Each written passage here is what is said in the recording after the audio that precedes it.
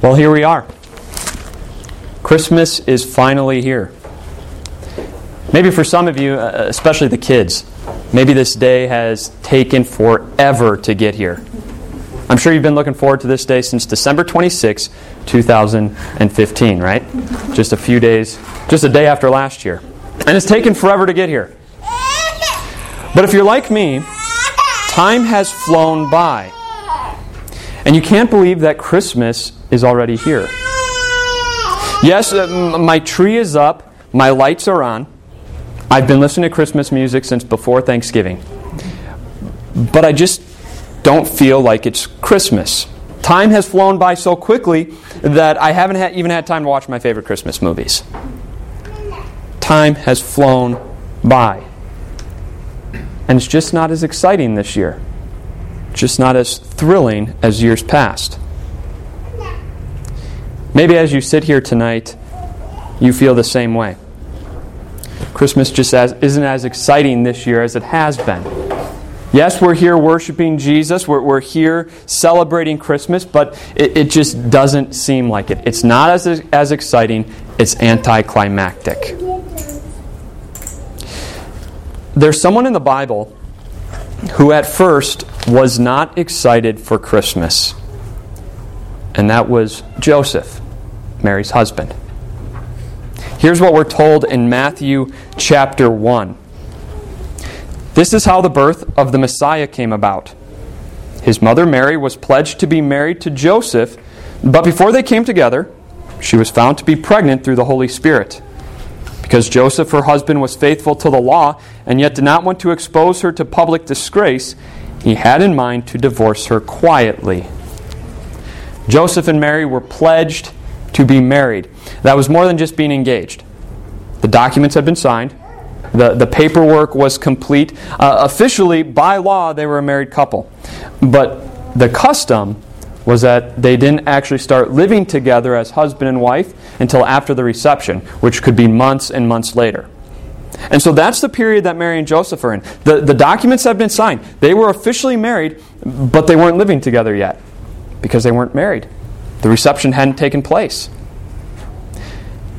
And so you can imagine Joseph was pretty disappointed. He wasn't so excited. He wasn't thrilled to find out, oh, hey, Mary's pregnant. And so he had in mind to divorce her quietly. But as soon as he had that thought, God sent him an angel. And here's what the angel said. After he had considered this, an angel of the Lord appeared to him in a dream and said, Joseph, son of David, do not be afraid to take Mary home as your wife, because what is conceived in her is from the Holy Spirit. She will give birth to a son, and you are to give him the name Jesus, because he will save his people from their sins. All this took place to fulfill what the Lord had said through the prophet. The virgin will conceive and give birth to a son, and they will call him Emmanuel, which means God with us. When Joseph woke up, he did what the angel of the Lord had commanded him, and took Mary home as his wife. But he did not consummate their marriage until she gave birth to a son, and he gave him the name Jesus. As soon as Joseph played with the idea that he's going to divorce Mary, God sent him an angel. And the angel said, Joseph, don't be afraid to take Mary home as your wife. This baby is from God. And when this baby is born, you, Joseph, are going to give him the name Jesus, which means the Lord saves. Why? Because he's born to save his people from their sins. How exciting.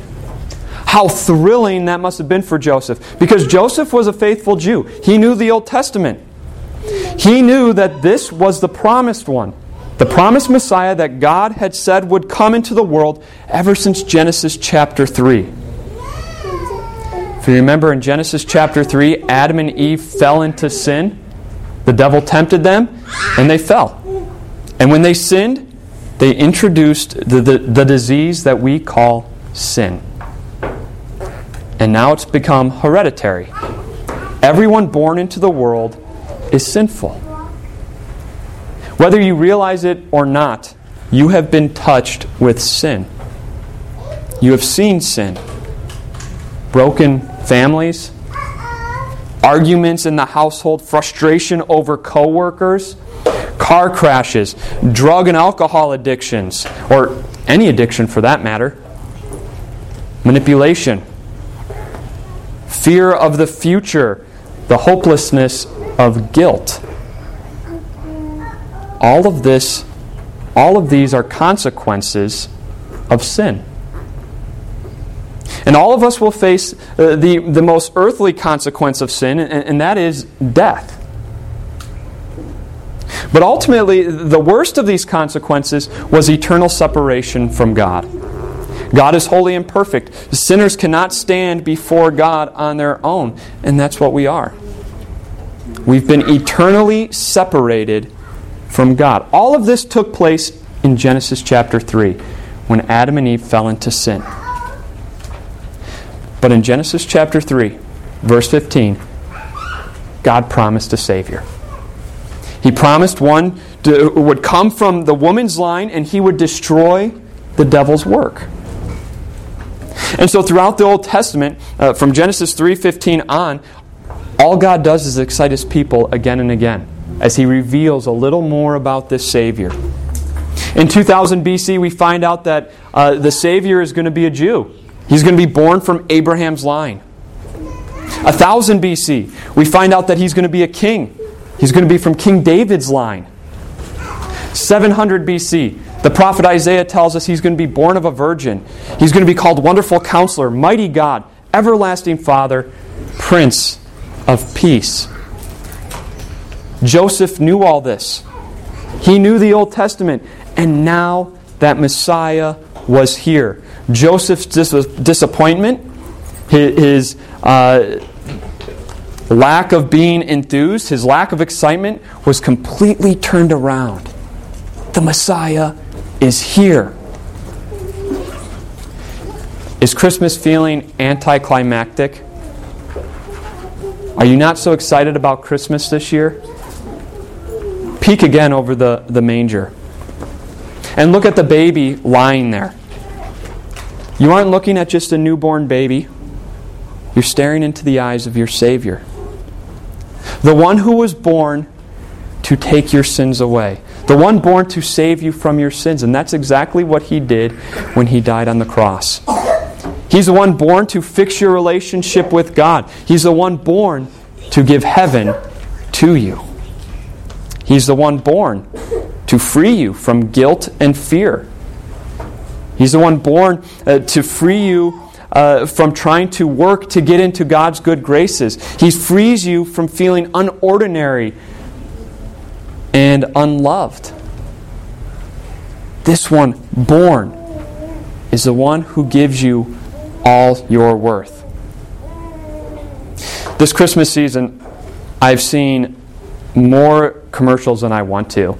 And they all tell me that in order to make Anne feel how much she's worth to me, I need to buy her the most expensive piece of jewelry from basically every jewelry store in the Austin area. God wanted you to feel how much you are worth to Him. And on Christmas, He gave you the most expensive and most precious gift He could, His one and only Son, born to save you from your sins. So tonight and tomorrow, as you give your gifts, as you give your gifts to your children, let it remind you of the gift that God gave them 2,000 years ago. As you receive your gifts, let them remind you of the gift that God gave you 2,000 years ago on that holy night, when the stars were brightly shining. It was the night of our dear Savior's birth. Long lay the world in sin and error pining, till He appeared and the soul felt its worth. The thrill of hope, and the weary world rejoices. Fall on your knees. Jesus is born. He's born to save you from your sins. What an exciting Christmas this year is. Amen. Let's pray. Dear Lord Jesus, we thank You for being born to save us from our sins. As we go into a new year, do not let the excitement of Your birth leave us, but dwell in our heart and rest in our heart. Amen.